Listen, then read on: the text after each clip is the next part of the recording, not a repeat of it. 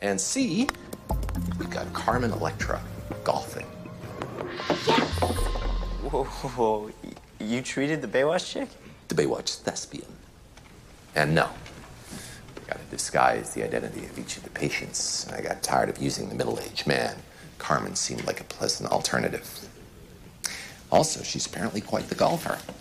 In less than 2 hours, one of these three will be tossed out of the hospital because they were faking it to score narcotics, and one will be very close to death. Any guesses on which is which?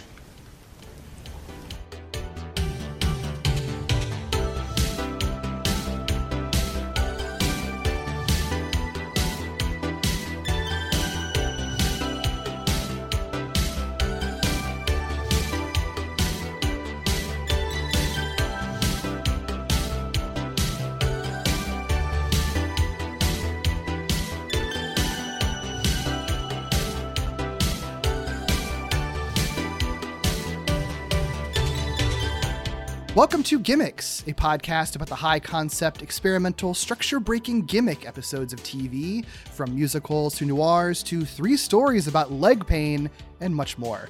I'm Derek B. Gale, and who's with me today? Hello, I am Andrea, aka Andy, aka Plus Verb, which is how you find me on Twitter and Instagram. And I'm a big TV fanatic from way back, and really big fan of Sherlock Holmes iterations, which is how I got into House in the first place. And House is a modern day retelling of Sherlock Holmes, and I've been just really big fan of the show for the last 17 years it's been on the air. That's wild. Yes. That's wild. Now, hey, Andy, if you had to choose between being a farmer, volleyball player, or golfer who is secretly a doctor, which would you choose to be? That's honestly a great question. If I had to pick between those, I would probably be the model that's secretly a middle-aged cranky doctor. I just feel like that's so relatable. I mean, who isn't these days? I just there's so many layers to that.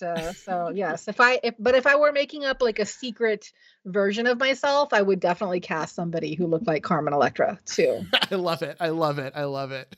So we are talking about House, Season 1, Episode 21, entitled 3 Stories. Before we get into it, just for anyone listening who maybe is unfamiliar with the show House, which is also sometimes known as House, MD. Yes. It is a medical drama created by David Shore, ran for 8 seasons from 2004 to 2012. Follows Dr. Gregory House, played by Hugh Laurie, who is a misanthropic genius who's addicted to painkillers, but also a brilliant doctor, as he and his team of physicians solve mystery illnesses and break a lot of rules along the way. Known for kind of like you referred to, it's like kind of a low-key Sherlock Holmes adaptation where it frames each illness as its own sort of hospital whodunit, and House and his team have to like find clues and solve the mystery diagnosis for it. Massive hit, was in like the top 10 series in the US, I think from season 2 to 4. One of the most watched TV shows in the world. I think 2008, it was the most watched TV show in the world, which is incredible. Won a ton of awards. So it's definitely a pretty, during its run, it was a very major staple in television, and you kind of got into it. But so what is your personal history with House? Yeah, I really liked Robert Sean Leonard. I've been a fan of his since I was a kid, and I saw him in Dead Poet Society, and I knew that he was being cast as Wilson, which is the show's Watson character, the character that helps the main detective kind of come up and be his foil and bounce ideas off of and be his best friend through thick and thin. And so I started watching the show for Robert Sean Leonard, and I had been familiar with Hugh Laurie's comedy work, but I didn't really have any expectations past that. I was really interested in this particular spin on a Sherlock Holmes kind of format where the mysteries were differential diagnoses in medical settings. It's kind of different. I mean, there's all kinds of Sherlock Holmes adaptations. They've been, rats in Victorian London. They've been singing tomatoes and VeggieTales. I mean, so there's all kinds of bloodhounds. I mean, they've been all kinds of people. And so, and so in this particular one, and it just really worked because of the chemistry of the cast. And of course, Hugh Laurie turned out to be like probably the performance of his career. Although I think I think probably somebody will correct me if I'm wrong, but I think he actually never won an Emmy for the role, even when the show won for best drama, which is interesting because how can the show be the best drama without it being, the house, the best performer, so. Oh, that's so funny. I think they did like trade-offs between him and Bryan Cranston from Breaking Bad. I think was the one that he kind of being the foil for why the spoiler the spoiler was around the same time. It was. So I think that's why he never won an Emmy for it. But this particular episode did. I believe this was the first screenwriting episode the show ever won was for 3 Stories. So yeah, which I mean, I get it. Yeah. It's a good episode. Yeah. Yeah, it's so funny. Yeah, I watched it when it first started. I think I was there from day one, and I don't really know exactly why, because I was never that interested in medical dramas before. So I think maybe I was just watching everything on Fox at the time, or maybe the promos were really good. But I do know I watched the first episode and it hooked me right immediately. I think because, for one, it's a really beautiful looking show. It's really well shot and well lit in a way that I think makes it stand out from any other medical drama I'd ever seen. And also just, the kind of Sherlock Holmes of it all, like the idea of making these like medical illnesses into like a mystery to be solved is so compelling and so brilliant, and kind of weird that like that hadn't already been the formula for other medical shows, like it seems so easy. Yeah. I mean, like House is a play on the word Holmes, so that's they did a bunch of stuff. I mean, it was by far one of the most expensive, if I think might be the most expensive show that Fox had produced up until that point. They may have spent more money on it since then, but and the salaries and all that stuff counted into that. But the production values definitely showed how expensive the show was and how much value it had for the network. And it was definitely a show that had a lot of thought behind it. I know that they did have a troupe of medical consultants to make sure, although I have some friends that are doctors that don't like to watch it because of course they pick up on all the little things that the show fudges in order to make it more compelling story, so Right. it's not the case. It's like when you have, real information security people watching shows about hackers, they're like, that's not how it goes. That's not right. That's how we got to make it dramatic on TV. It's got it's so funny. Yeah, so all the doctors that I know that watch the show, they're like, I can't deal with that. But everybody else, we don't pick up on those things. So. Yeah, of course. Wait until you get a load of Dr. Gregory House. What does that tell you? Nothing. It's fun watching him blink. Medicine's greatest mind is a hard pill to swallow. There's no I in team. There's a me, though, if you jumble it up. When your life is on the line, It's not responding. he's the person you want by your side. Who are you? I'm the doctor who's trying to save your son. An all-new House, next on Fox.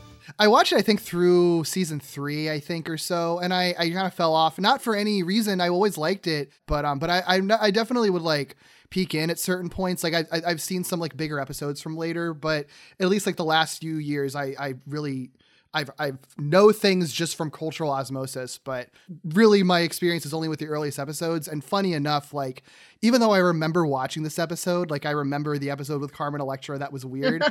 It's wild how much I'd forgotten. I forgot the actual big twist with the third patient in this one, Gotcha. which I am happy about because I'm like, you know what? I got to experience it for the first time again. That's because awesome. It's a very good twist. I did forget that this was an episode where he tried to date Cameron. And I know that they tried like a House Cameron pairing. And I know that was a very popular pairing with fans through the duration of the show. It's one of the most popular ones, I think, probably after House Wilson and House Cuddy, Yeah, and sure. those were all of like that. But House Cameron had its devotees to the very end.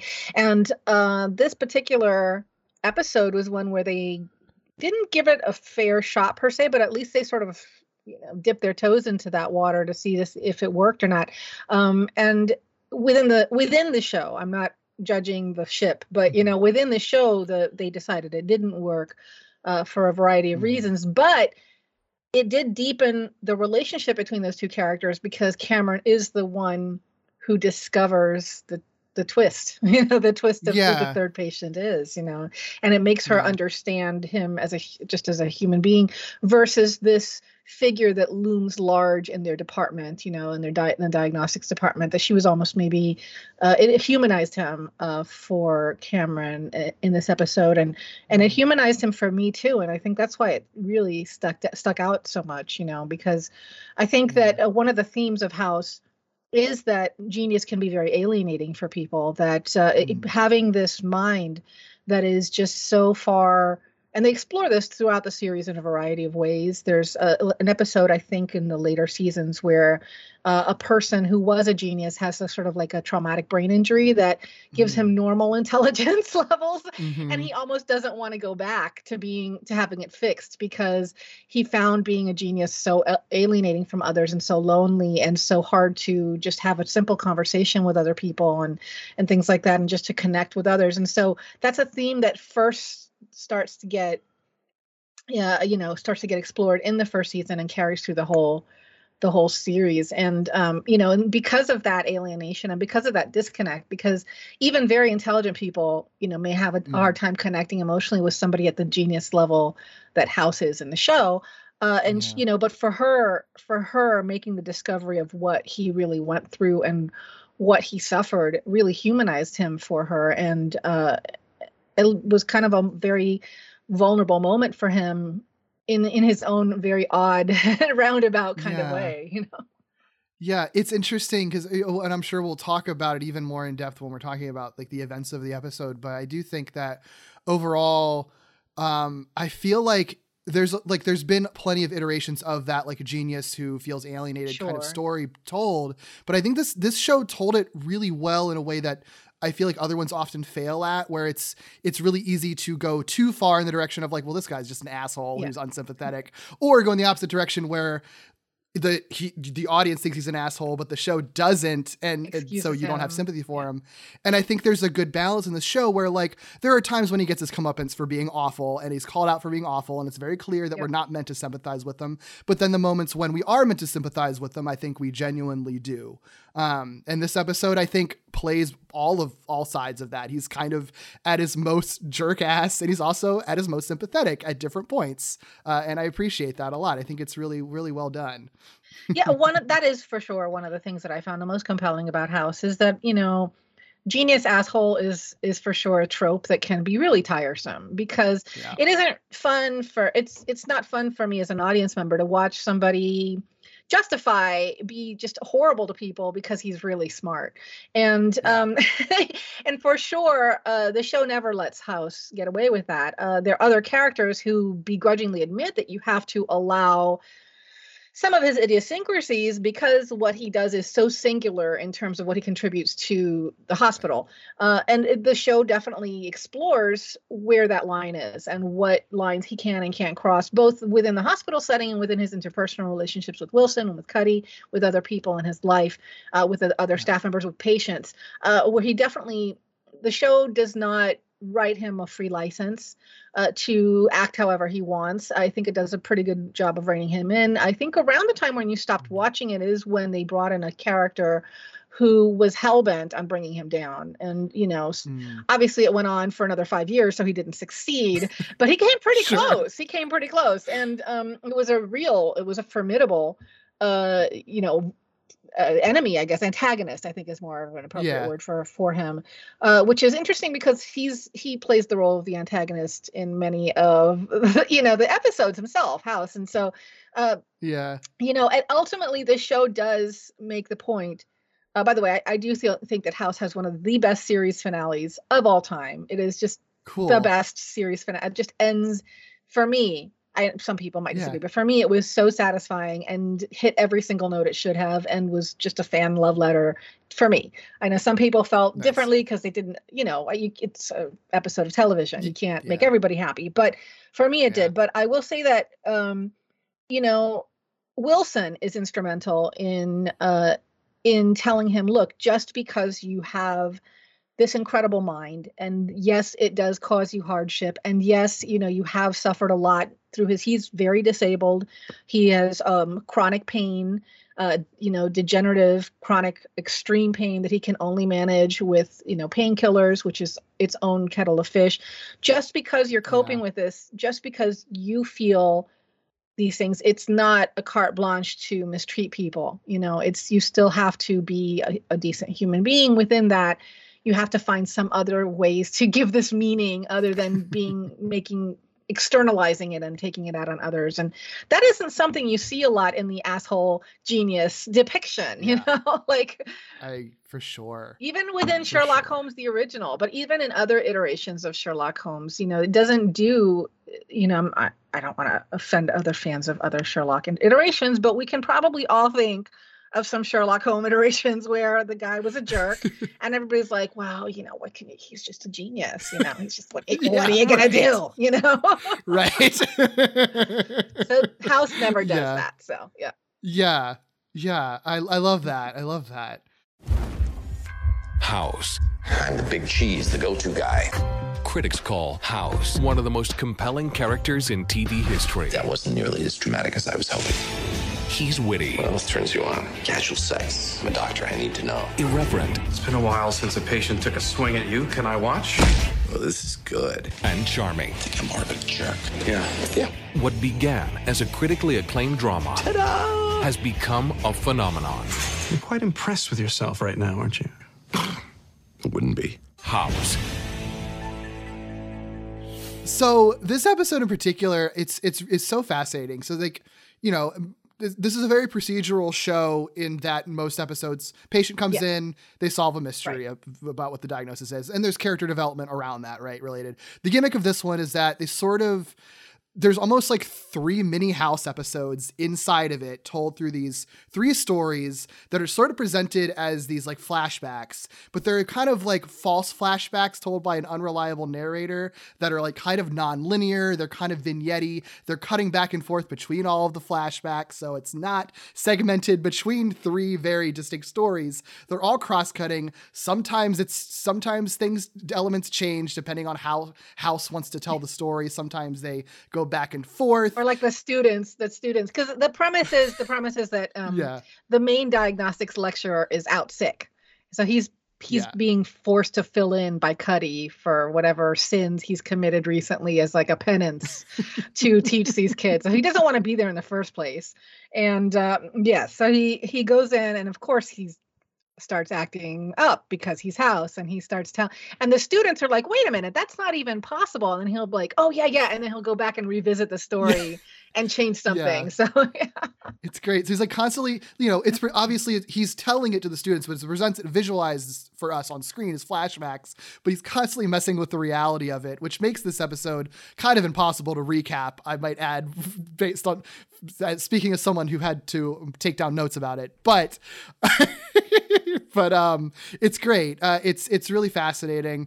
And it's all the alterations are kind of to prove a point or like to lie about the story he's really telling as well, which we'll get to. But creator David Shore kind of credited this use of what he called the false flashbacks, being largely influenced by the 1968 French science fiction film Je t'aime, which is about this time travel experiment that results in someone experiencing his past in like a disjointed, non-linear fashion, which is sort of what's happening in this episode. He also credits Alfred Hitchcock's 1949 film Stage Fright, which is a little bit different, but the whole deal with that is that it begins with a flashback, then spoiler, the end of the movie, the big twist is that it turns out that flashback we as the audience saw was actually fake. It was just a full out lie. So it's sort of like, oh, you can't trust reality even in movies when you think you can trust it, right? And that's kind of the type of thing that this episode plays on. Yeah, and the unreliable narrator is House. And so it sort of does set him up as, how can you trust, like, what good is this genius if you can't even trust what this man is telling you? Like everything that's coming out of his mouth is possibly self-serving and or twisted to serve his own agenda, So like how do you trust a doctor or a diagnostician in his case, if he's just full of shit, like. Yeah. It's so funny. And like I think this is the front of the first structure breaking episode of the show, to my knowledge. And I know David Shore had said like in some interviews that he was like kind of nervous about doing that. And I don't know if he'd really done anything like this in anything that he'd done before. So there's an interview where he said it was either the worst thing I'd ever written or the best. Honestly, I wasn't sure. Well, he got an Emmy for it. So that must have been very validating, I think. Yeah. I mean, this thing had like universal acclaim. Anywhere that I was looking, it's sort of like, oh no, the only argument is like, is this like the best episode of the show or the best episode of all TV ever of all time? Basically. So it blew me away. It's like, I just remember being like fresh out of college and just being completely blown away by, I had never seen anything like it before. You know, I had never, I just, the way that it just kept you on the edge of your seat and the way it tied everything together and all these different narrative threads, because it's not just the three cases, not just the three stories of the title, but there's also even, a fourth story, which is the story of Stacy, his ex. Yeah. And the diagnosing of whether or not he's going to work on her new husband. So, and what all that entails and how different his demeanor is with her. And so it's like, it's almost, there's a fourth hidden story within the three stories. And it's just, it was a very narratively complex episode and very dense, but still not so dense that you felt like there were too many things going on. It was all just very seamlessly tied together. I had just never, it's been done a million times since then, and I'm not saying it's the first time it's ever done, but it was the first time I had ever seen a show with an episode with this particular structure and the anachronic, I think it's anachronic, the different the fake flashbacks, as you said, and all that stuff. Yeah. I mean, well, it would be so easy for this to be a complete mess. Like I don't envy a writer writing this, and so it does speak to like the ability of everyone involved that it is not incoherent. Like absolutely, for sure it does. For sure, it does. Yeah. Some of the things it was on TV Guide's top 100 TV episodes of all time list as of 2009, which I don't think they've updated that since then. Does TV Guide exist anymore? I don't know. They exist, but I don't know I don't know if they do a print magazine. I think they might be only online, actually. Yeah. But yeah, like you said, it won an Emmy for outstanding writing in a drama. It won a Peabody Award. It won a Humanitas, I'm not sure how to pronounce that, prize. Director Paris Barclay, he didn't win this award, but he was nominated for this episode for a Directors Guild of America award. So I don't think you would have to be a hot take to say that there was problems with this episode at all. Yeah. So with all that, why don't we start digging into the episode itself?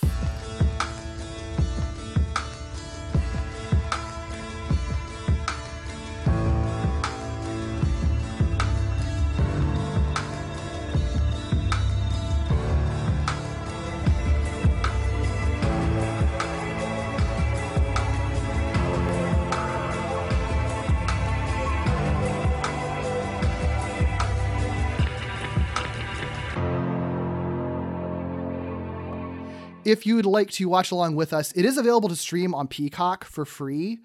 You won't hear Teardrop is in the opening credits, which makes me sad, but right, because Mass Effect, Massive Attack. Yes, thank you. Wires crossed there for a second, but yes, Massive Attack. They didn't allow I don't think usage so. for Peacock. I think that I looked up and apparently there's a lot of weird stuff with that because apparently they were only the theme song in the US. If you watched it in other countries, it would be, I think, the song that you hear on Peacock. And so I think there was probably licensing issues from the beginning. And then once it gets into like streaming rights and stuff like that, it's just like, no, we're not paying for that. So. Wow. Well, so I recommend watching the YouTube video of the house theme song first, and then kind of like get into the mood and then watch the episode. Like that makes sense. Oh, for sure. For sure. It definitely is like, because the song that is in its place, it's sort of like, the song that's like really trying hard to be Massive Attack, but just can't be. Yeah, it's a beautiful song. And it went beautifully with the opening credits, which are still, I can still see and hear them in my mind. So they're very impressive. So yeah. Yeah, they're very good. So this episode, I always like to have the synopsis from IMDb because it's always funny to see how people try to quickly sum up like weird episodes like this. This one, they just wrote a paragraph. So the synopsis per IMDb is House's ex, Stacy Warner, Warner asks him to treat her husband. House takes over a diagnostics class for a day and presents the class with 3 case studies of leg pain. As House tells his story and the class gradually fills up with listeners, the class learns a lot about how to be better doctors, and Chase, Foreman, and Cameron learn some important details of House's past. I guess I feel like it focuses on the weirder details of that, but I guess it's fine. As good as it can be. Original air date for this episode was May 17th, 2005. It was written by David Shore, who, like I said, was the series creator and showrunner. He's also was a producer on Law & Order. He's most recently developed and show runs currently The Good Doctor. So he does another Doctor show now. I've never seen it, but I've seen a little bit of it. Yeah, I haven't watched a lot of it, but I've seen a little of it. It's Freddie Highmore. He's a good actor. Yeah. This was directed by Paris Barclay, who has directed all over the place since the 90s, but some notable shows. He directed on Sliders, which I've done an episode on my podcast on. He's also directed on NYPD Blue, ER, The West Wing, Lost, Sons of Anarchy, Glee, Station 19, and many, many others. So all over the place on some big shows. This episode, we kind of got into the setup for it already. Basically, it opens right off the bat.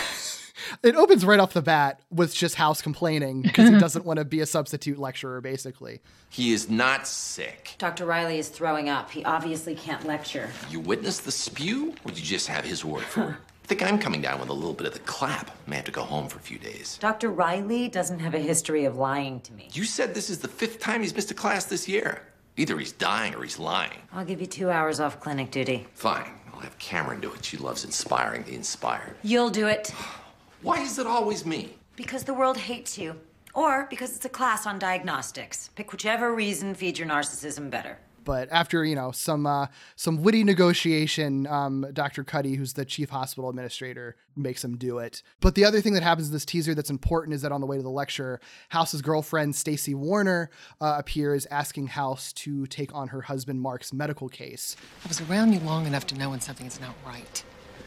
Mark's personality changes, he's acting strange, disconnected. Interesting. Means there's either a neurological component or he's having an affair. No affair? No, nothing. He's sick. I know you're not too busy. You avoid work like the plague. Unless it actually is the plague. I'm asking you a favor. I'm not too busy. But I'm not sure I want him to live. Yeah, they had broken up 5 years earlier. Yes, which we find out later. Yeah. Yes. Yeah. I know that there had been plenty of hints about his infarction and stuff like that. Had they mentioned Stacy at all before then, or is this? Yeah. They do mention in vague terms, but this is the first time we actually get to know her. And I think there might be a joke at some point earlier in the season that she might not be a real person. He might have been making her up, because he does have a penchant for sex workers and not really being into committed relationships instead, And so, so there's all kinds of, but Wilson, I think, does say, she really does. No, she exists. She's real human. She's not like Snuffleupagus, she is kind of, you do get the sense that she looms large for him, that she sort of, that it's something, because he immediately, his entire demeanor changes around her, when he meets her. He doesn't have those walls, multiple walls, layers, wall parfait that he's got for everybody else, he immediately, that all comes away. And so you get the immediate sense, they're both great actors. You get the immediate sense that she knows corners of him that other people have never seen before. He hasn't allowed other people to see, and she knows she's very deeply entrenched in his history. So you get that right away, that meeting. Yeah, she's played by Celia Ward, who I don't think I'd seen her in anything before I saw this episode, but she's immediately the energy is so palpable between the two, because I think it is so rare to see someone who's able to kind of fire back on his is unafraid to fire back on his level, and she kind of does it right off the bat. But it is very clear that there are feelings you know, between each other. Yeah. And like, she's there because she wants House to take on her current husband, Mark's medical case. And House, in very House-like fashion, is just like, no, not worth my time. I'm not even sure I want your husband to live. Right. What I like about it too is that, you know, when you don't know what's coming, you just assume like, oh, this is pure, just like House is jealous, It's and pettiness, that's it. yeah. Bad breakup. And I think like once you know the reality of it, it's sort of like, I actually understand why he would have a lot of very intense negative feelings towards her, or conflicted feelings towards her, you know, given the situation. Really fascinating. So he goes to the lecture hall, and he tells these students, basically he starts to tell these students these 3 presumably real stories of cases he's dealt with. Allegedly. Yeah. 3 guys walk into a clinic. Their legs hurt. What's wrong with them? Most likely cause of leg pain is muscle strain. Apply heat in rest-affected areas. Statistically, you're right. Very good. My experience, over half of leg pain is musculoskeletal, generally from excessive exercise. 12% is varicose veins brought on by pregnancy, and most of the rest is the result of vehicular accidents. I said 3 people. That's 6 legs. So you've got 3 hurt jogging, 2 in collisions, and 1 of the legs is pregnant. What were they doing when pain presented? I have no idea. You didn't ask? You didn't take a history? Of course. But all that told us was what they said happened. And the only connection between these 3 patients is that they all came in with leg pain. But he does give us the delightful tease that by the end, 1 will have been tossed out of the hospital because he was faking it to score narcotics, and the other will be close to death. So for the rest of this episode, it's a lot of cross-cutting between these 3 flashbacks. I think the easiest thing is just to talk about like one patient at a time, but obviously there is some fun stuff between how they cross-cut and the way they interplay these stories. So we can still kind of talk about that as it comes up. But for the sake of the listeners, I'm not going to talk about it chronologically. So we're just going to summarize each patient and then talk about them individually and see where it goes from there. For sure. Yeah. I mean, that's part of the charm of, and the compelling aspect of the episode is the fact that the way these stories are presented is in very, you know, very piecemeal and very unusual format, but it is by far going to be easier just to dive in. Yeah. Well, and it's funny because I think that one benefit of that is that there obviously is a formula to House because it's a procedural show. Like, patient comes in, they halfway through, they're going to think they've solved it and diagnosed the patient, and then it's wrong. And then it's a weirder diagnosis by the end. And all of these cases kind of have that, but I still found myself like early in the episode, because it's structured so interestingly and you don't really know what to expect. When they got to the point with each patient where it's sort of like, well, this is obvious. It's obviously a rattlesnake bite or whatever. I'm like, oh, well, wait, so what's going to happen for the rest of the episode? They solved it. And it's like, oh, you tricked me with, even though you're following your basic formula, just by doing it slightly like ordered differently. It's so fun. Yeah, it is. And it does underscore the point of one of the themes of the episode, which is that expecting the expected is a problem within, differential diagnoses, because if, there's a whole speech he talks about where like, just because it sounds right and you don't have a better answer does not mean you're right. You still have to find the truth, like sounding right and being true and making sense and fitting all of the symptoms and fitting all of that doesn't make it true. Like there is a truth and there's a not true when it comes to making medical diagnoses. And his commitment to that, it does sort of underscore the hidden ethics of the character, where he is really committed to, whether it be to satisfy his own ego or because he really believes this is something that should be, that this is like an ethical position for him, which is an ongoing theme of the series is whether or not, he does this just because he thinks it's fun or because he thinks it's right. And does it matter? Yeah. It doesn't matter to the patient. Does the patient care if he's doing it because, if he's cured him, do you care if your doctor thinks it's fun to cure you or right to cure you? Like, you're cured, who cares? So that's a good point. All of those things get brought up in this episode, I think, for the first time, and it resonates to the rest of the series. Like they explore that in a variety of ways, but he does introduce this idea like right is what you're going for. You're not going for sounds good, and so- Right. Yeah. Oh, that's I didn't really think about it like that in depth. That's so fascinating. Yeah. So this first case, it's funny. So it's a middle-aged farmer. Leg started hurting while he was fixing his face. Fixing his face. No, while he was fixing his fence. Person A, farmer, says he was fixing a fence.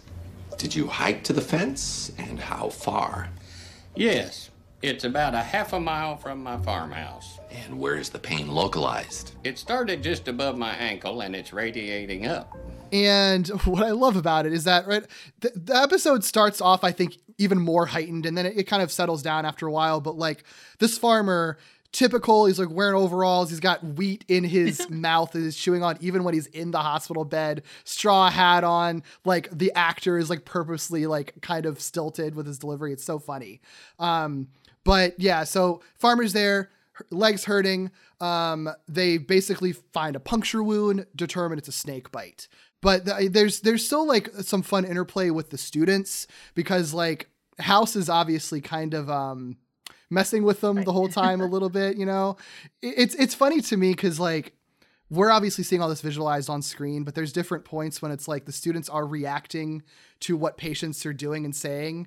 And it's like, you're only seeing what's visualized, but like in real life, House is telling these students these things. So like, he must be such a good storyteller that he's able to let them visualize all this stuff. Yeah, and it's a great job of the directing because in each of the flashbacks, fake or otherwise, there's really a sense of heightened reality or like hyper reality.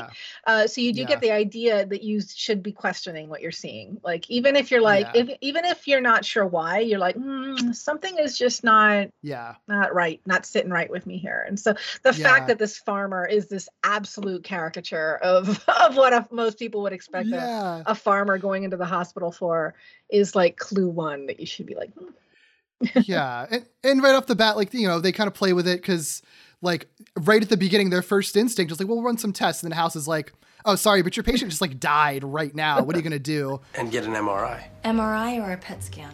If the problem's vascular, he's better off. Sorry. Thanks for playing. Patient's dead. You killed him. We had no time to run any tests. There was nothing we could do. You had time to look at the leg.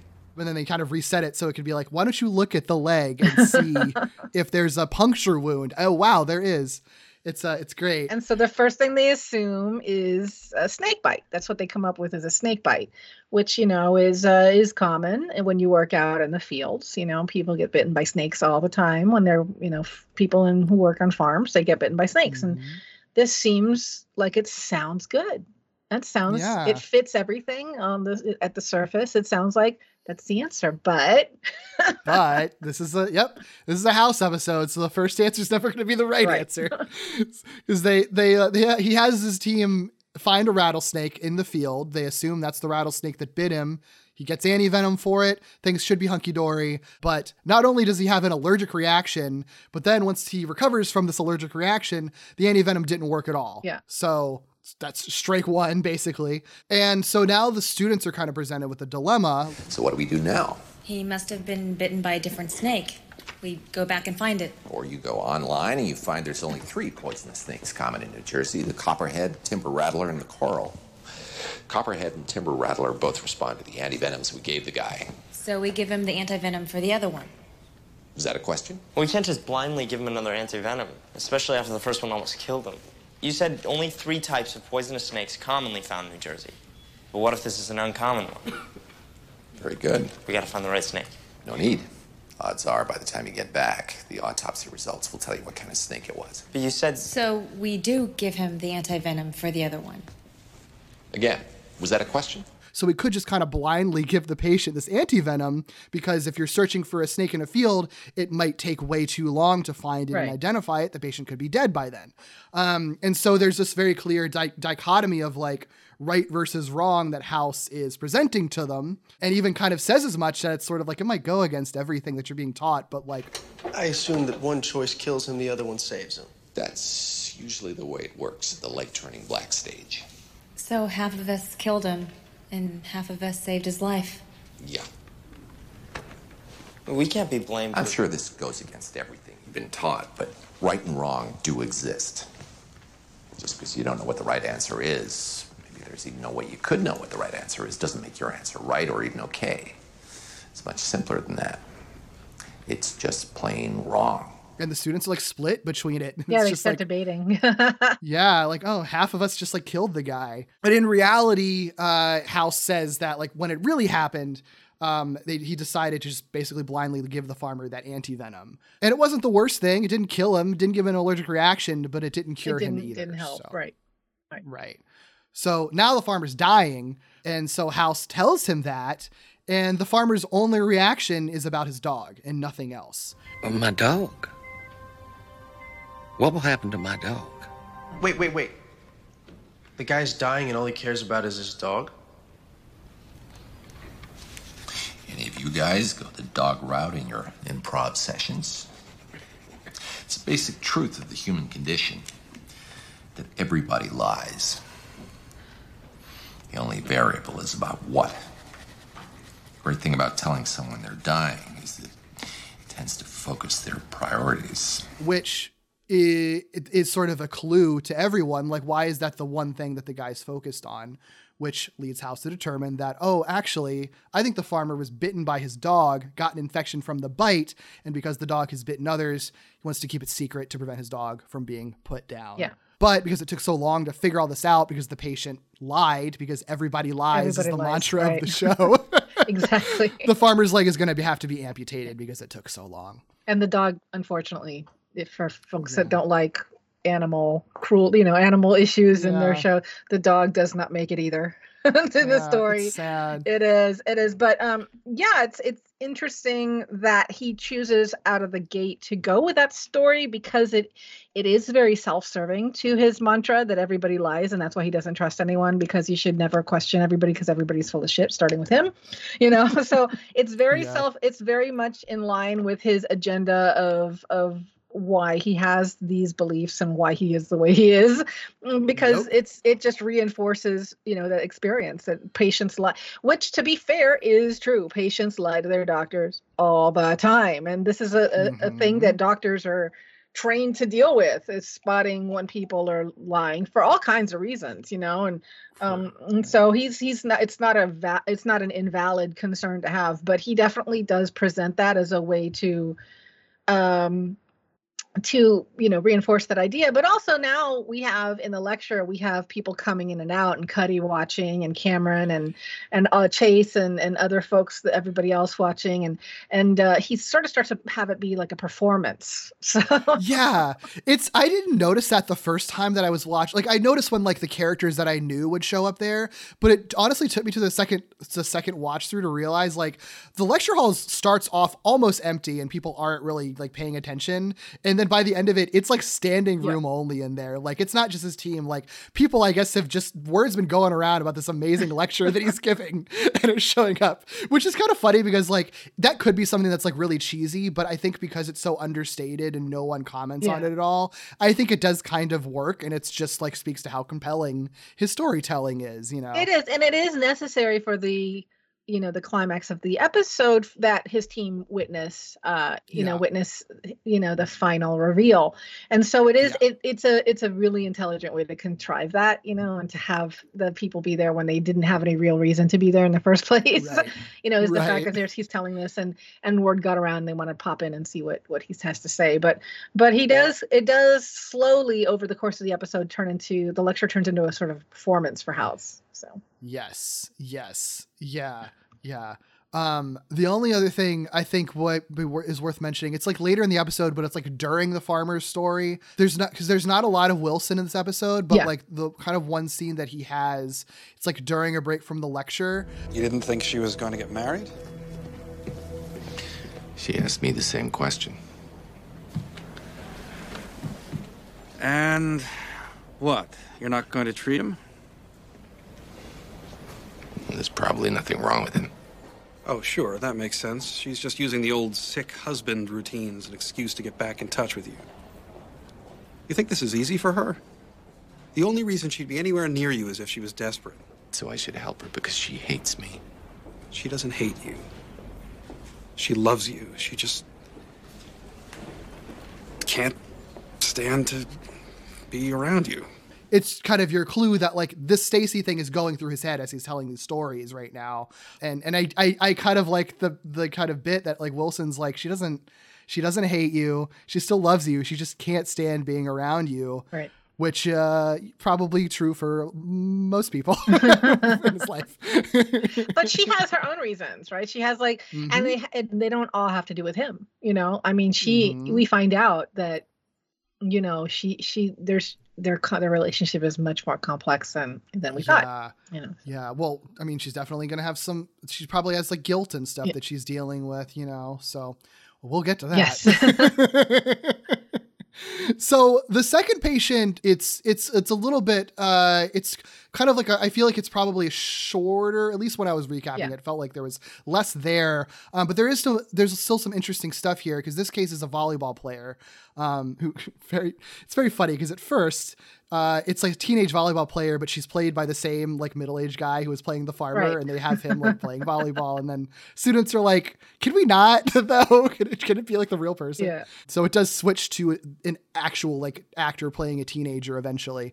But she suffered leg pain during volleyball practice, appears to be caused by tendinitis, seems pretty cut and dry. Straightforward. Yeah. But in this flashback, Dr. Cameron's treating her. Here's what happens when doctors care too much. I need to know everything about you.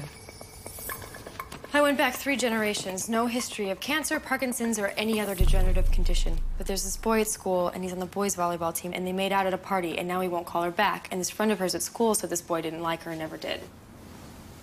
You got all this from an examination of the knee? I think she's depressed. She doesn't have tendinitis. She has tendinitis. She's depressed about having tendinitis. She's depressed for the same reason that she has tendinitis. Not the boy. No, the boy's a jerk. She knows that, and yet she's depressed. I found a nodule. Problems with the thyroid gland causes depressed mental state, can cause inflammation of the tendons. I'll run the tests. And there's even a bit where she like traces her family history like 3 generations back, and the way that they visualize that is like 3 generations of family members in the hospital room. Well, that does call into question, you know, the part of his lecture. The point of his lecture is how deep do you go as a doctor? I mean, here you got people here hunting, you know, fields and farm fields for rattlesnakes, and now you got this. I mean, how far do you go to get the information you need to make an accurate and correct diagnosis? And that's, you know, and I mean, we've seen shows where doctors do all kinds of really questionable things to get information, you know, about their patients in order to make a correct diagnosis. So it's definitely something that, you know, that bears asking. Well, and this story goes a little bit back and forth with it too, because at first it's presented as kind of like a negative thing where it's like Cameron got all this information. So she learns about this girl's life, determines she's like depressed. She's like, well, she's depressed. We found this nodule that might be unimportant, but those things together along with tendinitis might mean she has a thyroid condition. So we're going to put her through this expensive, invasive, and painful procedure for what theoretically is just tendinitis, which at first, like, it's presented like, well, so we just wasted everyone's time doing this for something that's probably like not real, right? But then the twist is that no, it actually wasn't useless. Yes. Because the patient then starts getting worse. She's like ultra sensitive to touch and is like screaming when they just try to take her blood, which is kind of nightmarish. Susan, I barely touched you. Ow! No, it hurts so much. Sorry, I have to get this blood. Just hold on. Hypersensitivity to touch. There's something else going on. They do more tests and realize that she actually has a cancerous tumor in her leg, which may require amputation to be removed. Right. So like, even though the thyroid condition, the tendinitis, and the cancer, even though all of these things were technically unrelated, the fact that Cameron was so thorough, instead of just being like, tendinitis, take some anti-inflammatories, go home. The fact that she was so thorough and kept her there doing all these tests meant that they were actually more quickly able to detect this real problem and treat the bigger problem. It is interesting because, as you said earlier, the show doesn't ever let House be a monolith in his own series. And there are different contributors to the differential diagnoses that he makes over the years. Cameron, until she leaves the show, I think halfway through the season, the series, she is really important to House. And she's, as a friend and as a diagnostician, she's very and she's very different than he is. She does tend to get very emotionally involved. She does tend to go, get very invested in her patients. And she does argue often that these very like sterile, treating these people as just mysteries to be solved, as dehumanizing and not useful.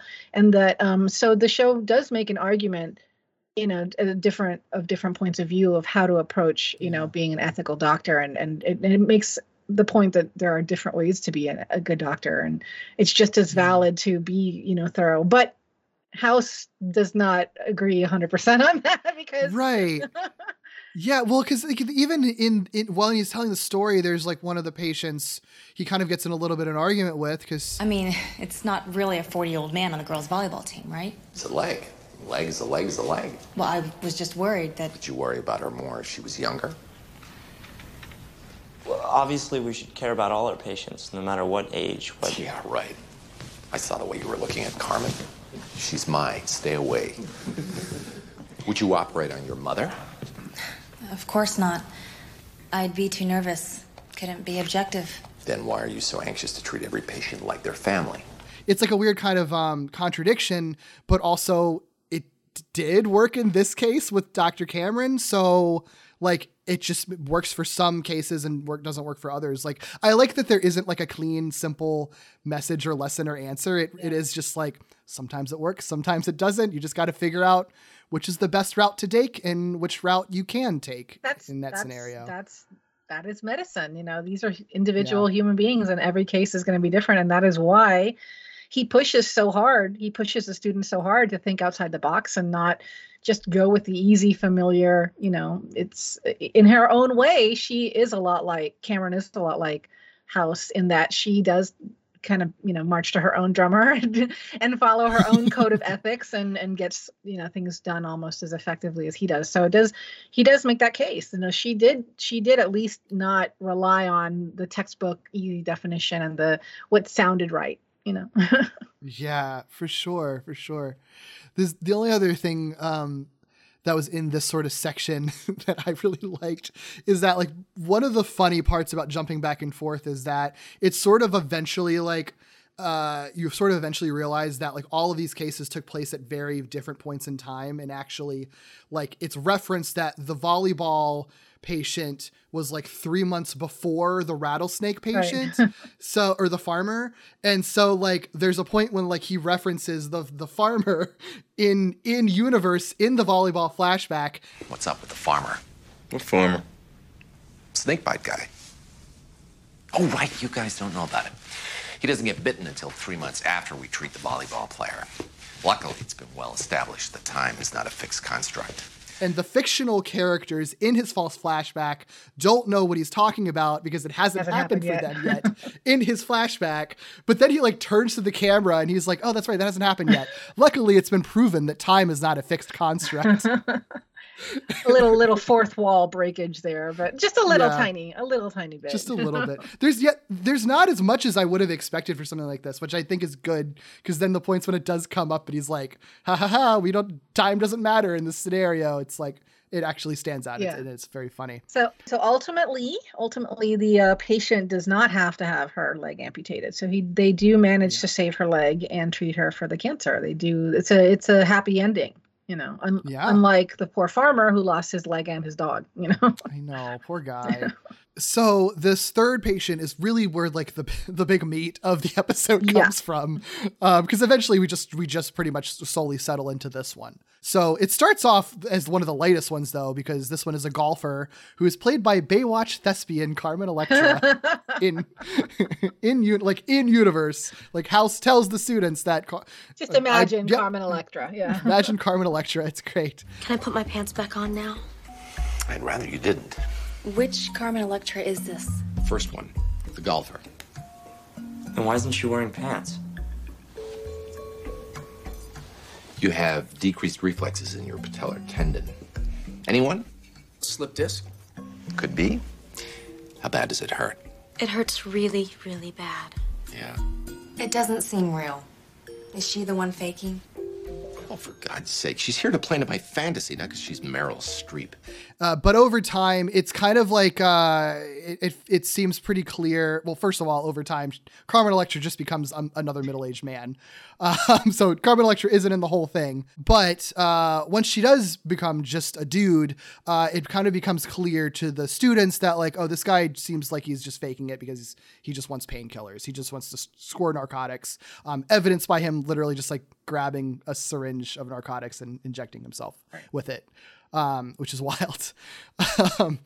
But then the patient returns to the hospital complaining about more pain.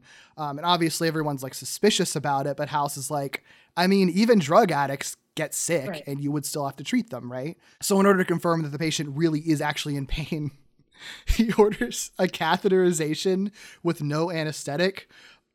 Basically the idea being that if he can handle a catheter for half an hour, then he really must be sick and isn't seeking drugs. Right.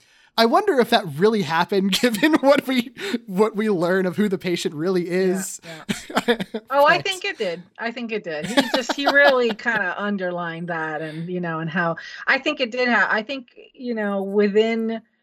within this retelling, I think he probably, you get the sense that House is making it up, making the decision to tell the story as it goes. Not that he's making the story up, but that he's making the decision to tell it as he goes along. And that all is influenced by, who's watching. And we talked about like the performance aspect of it. But he is deciding to tell the story, for a reason. And I don't think he's embellishing it. I think what we see in its own way is the truth of what happened. Yeah. That makes sense. I could be wrong, but that was my interpretation. No, I buy it. Yeah, for sure. But he does go through the catheterization and actually has tea-colored blood in the urine, which is gross.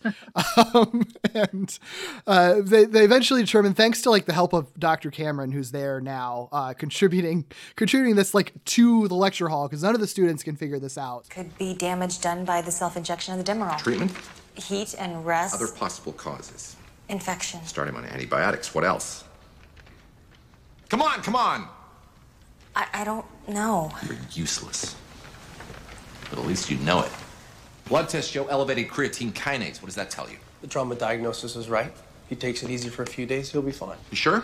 The elevated CK rules out infection. You know what's worse than useless? Useless and oblivious. What are they missing? It's kind of hard to think when you're in our face like that. Yeah? You think it's going to be easier when you got a real patient really dying?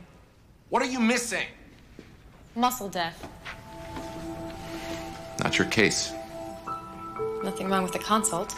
However, they figured that out in the lecture hall in a few minutes. In reality, the attending doctors didn't realize this for 3 days. And the only reason they realized it is because the patient himself suggested it. And the reason that the patient was able to suggest it is because, as the team who's watching this realizes, it was an aneurysm that clotted, leading to an infarction. God, you were right. It's House. Dr. House is actually talking about himself. Yeah. So we realize like, oh, this is actually like House's origin story right now. And because it took so long for the muscle death thing to be realized, I think it was like muscle death like because of an infarction, which is what has been referenced before as the reason why he walks with a limp. And because it took so long, that means like the safest option seems to be to amputate his leg, which he's not happy about. Why nobody would be happy about that. And so basically from here on out, we see in this flashback, Dr. House is the patient. Dr. Cuddy is his attending doctor, and then girlfriend Stacy, who we met at the beginning, is at his side. So we kind of see where this takes place in the timeline. I do like once you realize that House has been talking about himself the whole time. I like the implication that he cast Carmen Electra as himself at first. Yes, that does speak a lot about who House is. Yes, that he finds her identifiable and/or an appropriate, stand-in for his experiences. Yeah. Yeah. It is interesting because, the story is very complex. So we find out in the episode that, so he and Stacy butted heads, and they had a huge fallout about what the best course of action was for his disease. And she felt she was in the camp that the best thing to do and the most efficient and the most best prognosis would be to have his leg amputated. And he was like, no, this is a cop out because there's other things that can be, other ways it can be treated.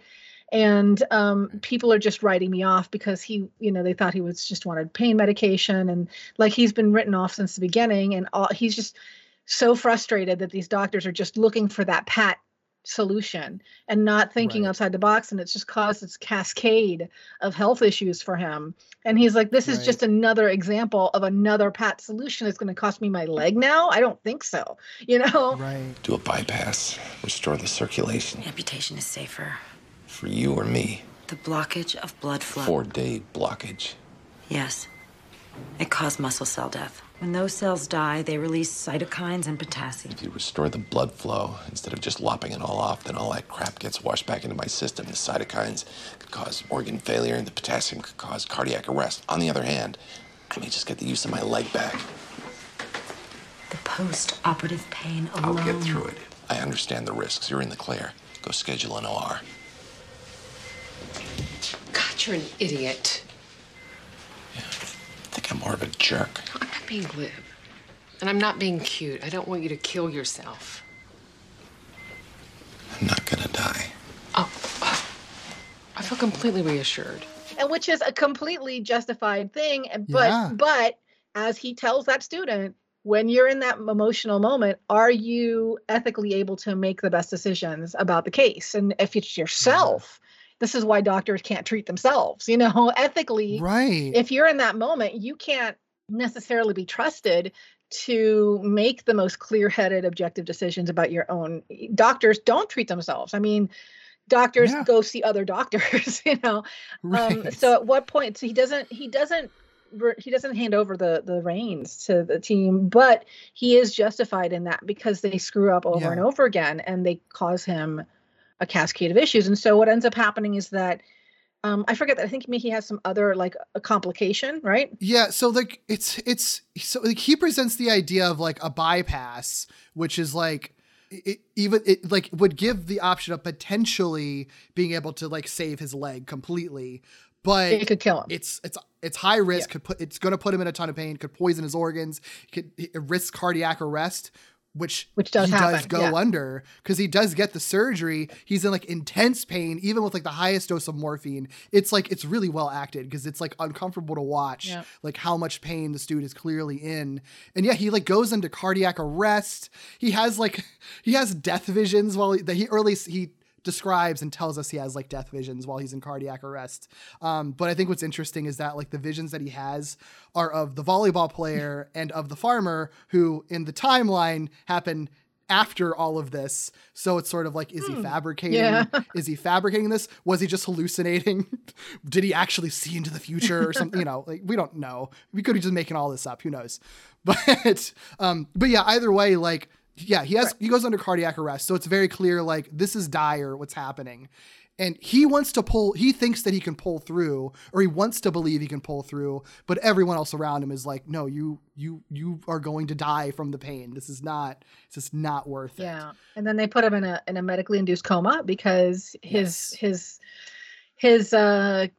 cardiac situation gets so dire. I forget the exact medical detail, but they have to put him, the long story short, and the plot hinge is that they have to put him in that medically induced coma, and then it falls on Stacy to decide what the next best situation is. And his doctors are still advocating amputation. Yeah. And she's aware that those are not his wishes. That's actually against his wishes, and that what he wants is for them to proceed with this, which is physically already incapacitating him. They're not even fully started. So she has really an impossible choice to make, What happens after he's in the coma?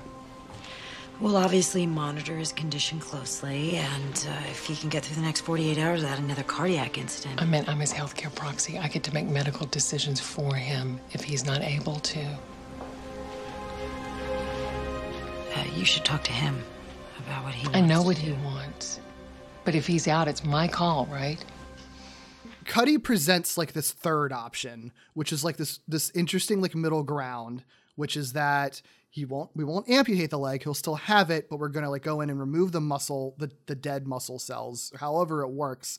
Either way, it means that House is going to like lose kind of the significant function of his leg. He'll still have it, but he's going to like walk with a limp for the rest of his life. What I think is so interesting is that like, it's almost the second that House goes under, Stacy's like, we're going to do the third option. We're going to do it. We're going to do it right now. Like, doesn't even has like kind of planning for this to happen. Right. The middle ground you were talking about.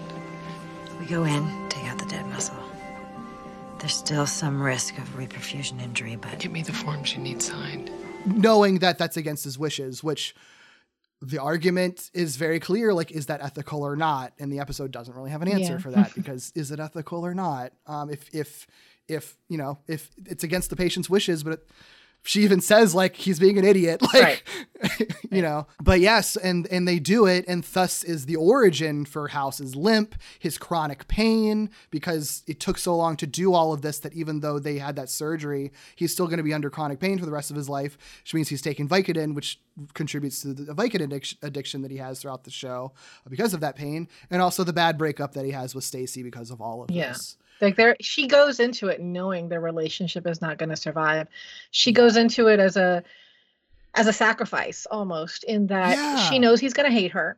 She knows he's not going to forgive her for betraying him. And whatever health outcomes that he has to live with are going to be something that are going to be due to the result of her decision making. And so she's going to have to know that. And she makes the decision that quickly, because she believes so strongly that to save his life, ultimately, you know, she does it out of love in her mind, but it's a quandary, you know. I don't know what I would do in her shoes. It's such a difficult position for her to be in, you know. Me either. And it's really, I mean, and the episode's very clear that there's no answer, no real answer to it, because even as the medical students arguing about that, you know, she had no right to do that. She had the proxy. She knew he didn't want the surgery. She saved his life. Well, we don't know that. Maybe he would have been fine. It doesn't matter. It's the patient's call. The patient's an idiot. They usually are. Was it ethical for her to do it or not? Like, she knows what his wishes were, but like we also know, like we as an audience even know who House is as a character, and that he can be a stubborn jackass. And it's like, maybe he would have been happier if he had no leg, instead of like knowing that that someone he loved like betrayed him in his eyes, you know, like who knows? And he's so self-destructive. He absolutely would die on that hill, literally die on that hill, you know, about being right. And so do you let somebody you love die because of a dumbass decision, or pride or whatever, or just stubbornness, or just, you know, the myopia of not seeing alternatives that aren't as perfect or as, you know, ideal, but are still workable. Like, so, I mean, you know, the one of the best things about this episode is that it does invite the viewer to ask, well, what would you do in this position? Like, what is the right course? You know, and I don't have it's been 17 years. I still don't know, you know? Yeah. It's rough. And I think it really does a good job, I think, of, even though this is our first time meeting Stacy, like, I think it humanizes her immediately really well, because it's very clear that she gets House. Like, I think that there's that really important exchange that they have where she's like, we've got to let him cut the leg off. It's my leg. It's my life. Did you give up your leg to save my life? Of course. Why do you think your life is worth less than mine? If this were any other patient, what would you tell them to do?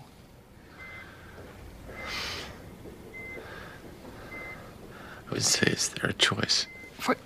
Not a chance. You'd browbeat them until they made the choice you knew was right. You'd shove in their face that it's just a damn leg. You don't think you deserve to live?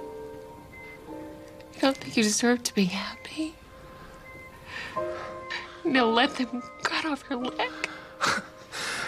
And it's like, cause she knows that he thinks that low of himself, you know, and just like the hypocrisy of it all, the fact that like in so many episodes of the show, he'll go down and like browbeat a patient, be like, this is stupid. You've got to do the right, like, I'm going to do this whether you like it or not. But when he's in, you know, when the roles are reversed, like he's doing the same thing that all of his quote unquote dumb patients do, you know?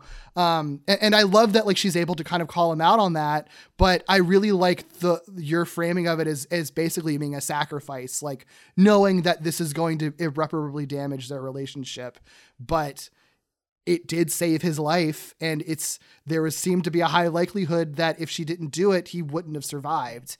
And that's really powerful and heartbreaking, you know? It's really a rock and a hard place. And you still see, it is a credit to both those actors, Sailor Ward and Hugh Laurie, that you don't get the sense that they hate each other. You get the sense that they still really care about each other, but they will never be able to get past this. Like this was it. This was just the just complete break of their relationship, and they will never be able to fully heal from this, even as friends, you know. But at the end of the episode, they do find like the first step toward a kind of peace, I think, you know, where he does agree ultimately to treat her husband and look at his case, you know, and it is a gesture that she recognizes as a kind of not turning over a new leaf, but a gesture of some kind of forgiveness on some level, you know, or acceptance or something where, you know, she clearly has a lot of guilt. You know,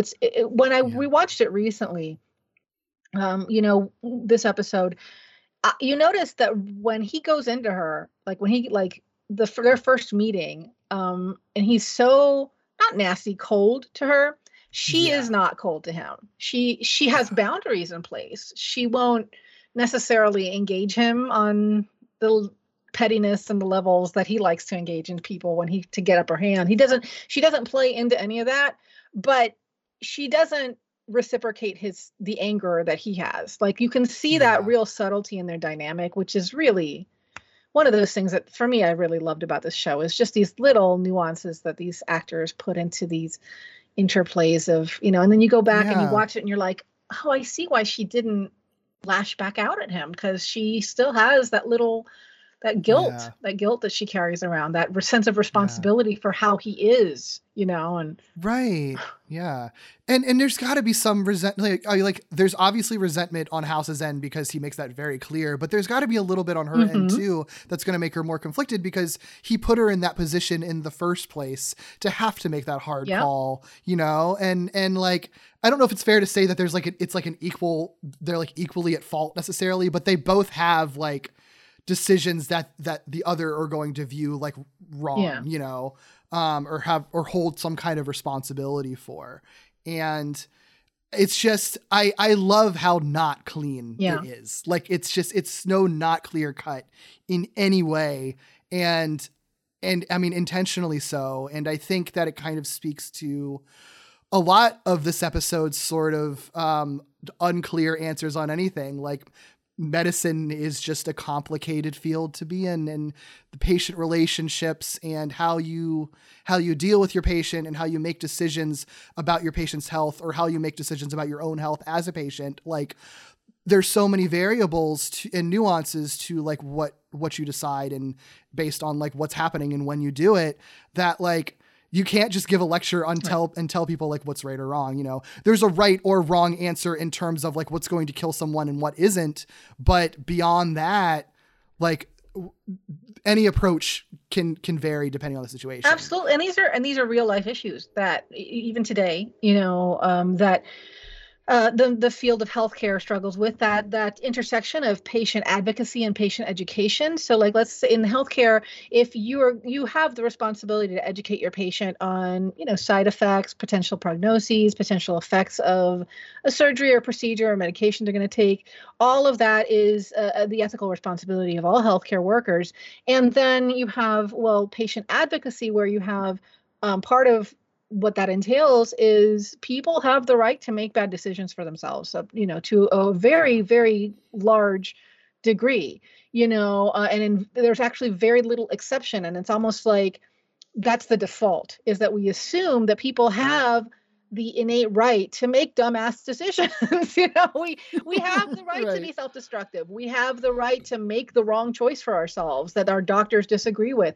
We ultimately have to have that agency over our own healthcare decisions. And from that aspect of it, coming from a field of healthcare, myself, is that from that aspect of it, I find what Stacy did very problematic.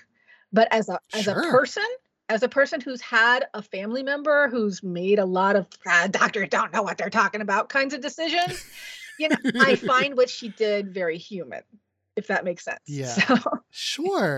Sure. And there's the added factor that like she isn't a medical professional. Yeah. So like she's going to be coming at it from a very human point of view, and it's like, so like that's the other thing is that like we're following all of these doctor characters and people who are in the medical field. We're in this episode, we're just in a room full of people who are training to be in the medical profession.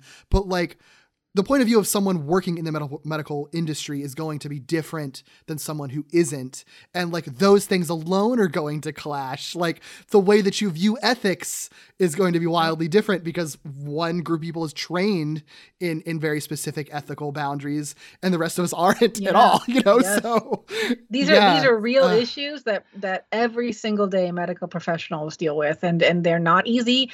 And part of training to become a medical or healthcare professional, even, the allied healthcare fields and things like that, is that you have to deal with a human being in front of you, and human beings are complex and complicated and frustrating and lie sometimes and make mistakes. And that is just part of providing, ethical, adequate care as a professional. And I mean, it's a valuable lesson, but of course it does ultimately serve House's agenda to lord how much smarter he is than everybody. He definitely that's always at the top of his agenda, is reminding people how much smarter he is than they all are, and to be in a way that I do think that it makes the point that having met Stacy and having to revisit these things for him makes him feel very vulnerable in a way that he doesn't typically allow himself to be very frequently, especially to up to this point in the series, to his team, and so I mean, I think this is his way of allowing these people in a little bit and to kind of not explain himself, but just to kind of that he is feeling very vulnerable, having to run into Stacy and having to revisit all these emotions and in this setting as a professional. And so by the end of the episode, I think they do see him as a human being and not as this tower of intellect. Yeah. Oh, that does make sense though. Yeah, he's feeling vulnerable. This is sort of his way of opening up, but like indirectly, like still with the sort of that barrier, because he's not technically telling them his backstory, but he probably figures that they're smart enough to figure it out, Yeah, that's really cool. I love that this episode is able to pull all of that off. The only other fun little bit of it is I love the other piece at the end is that apparently House has also been solving an entirely different mystery the entire time during this lecture. But he's like, oh, by the way, I figured out, found this like world's greatest dad mug that the professor had in his desk, realized that his son used lead-based paint in the mug, and that's why he's like sick so often is because he's getting lead poisoning from his mug. This guy is not the world's greatest dad, not even ranked.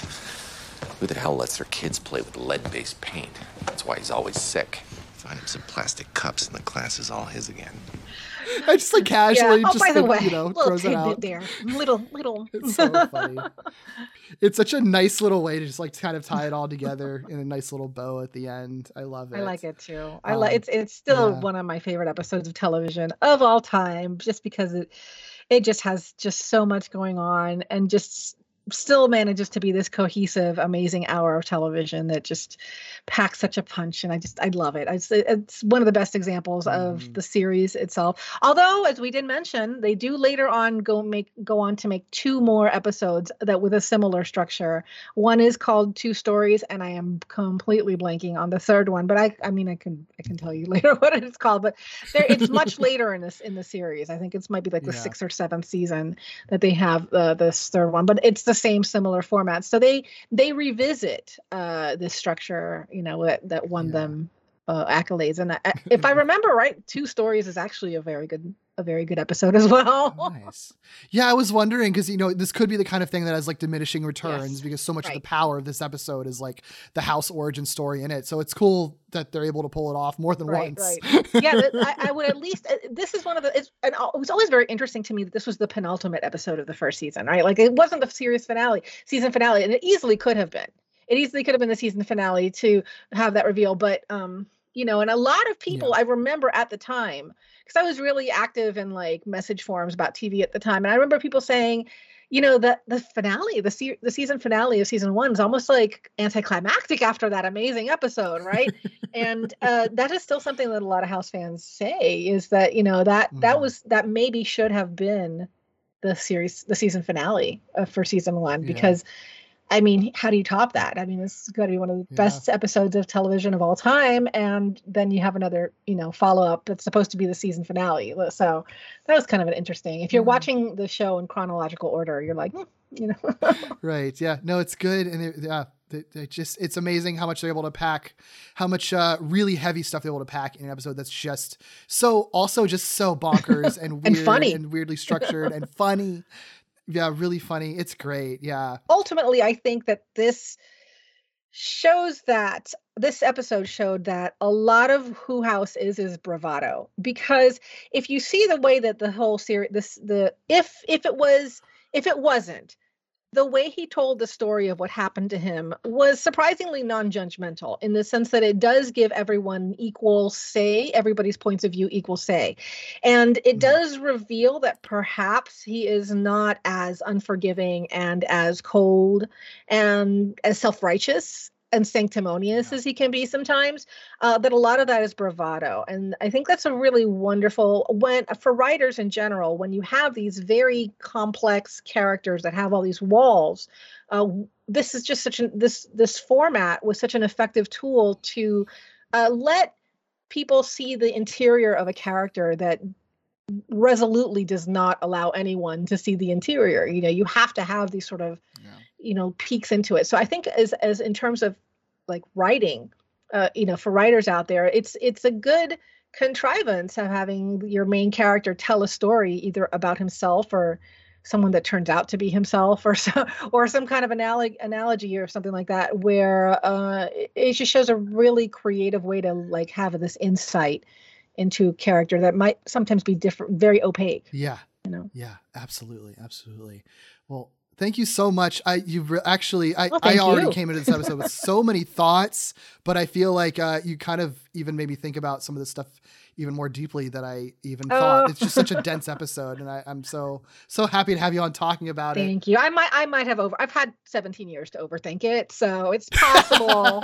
It's possible I overthought some of it, but thank you for giving me a platform to ramble on about it. For of course, let the genie out of the bottle there. It was lovely. Well, if anyone wants to kind of find you online or anything else that you're working on, where would you like to be found? Yeah, I mostly spend a lot of time on Twitter talking about TV and pop culture and comic books, and that's how we met. We started talking about Cape Media years ago and things like that. So I'm found on Twitter at +Verb, and so that's pretty much where my domain is. And I'm working on a blog, but it's not up yet. So cool.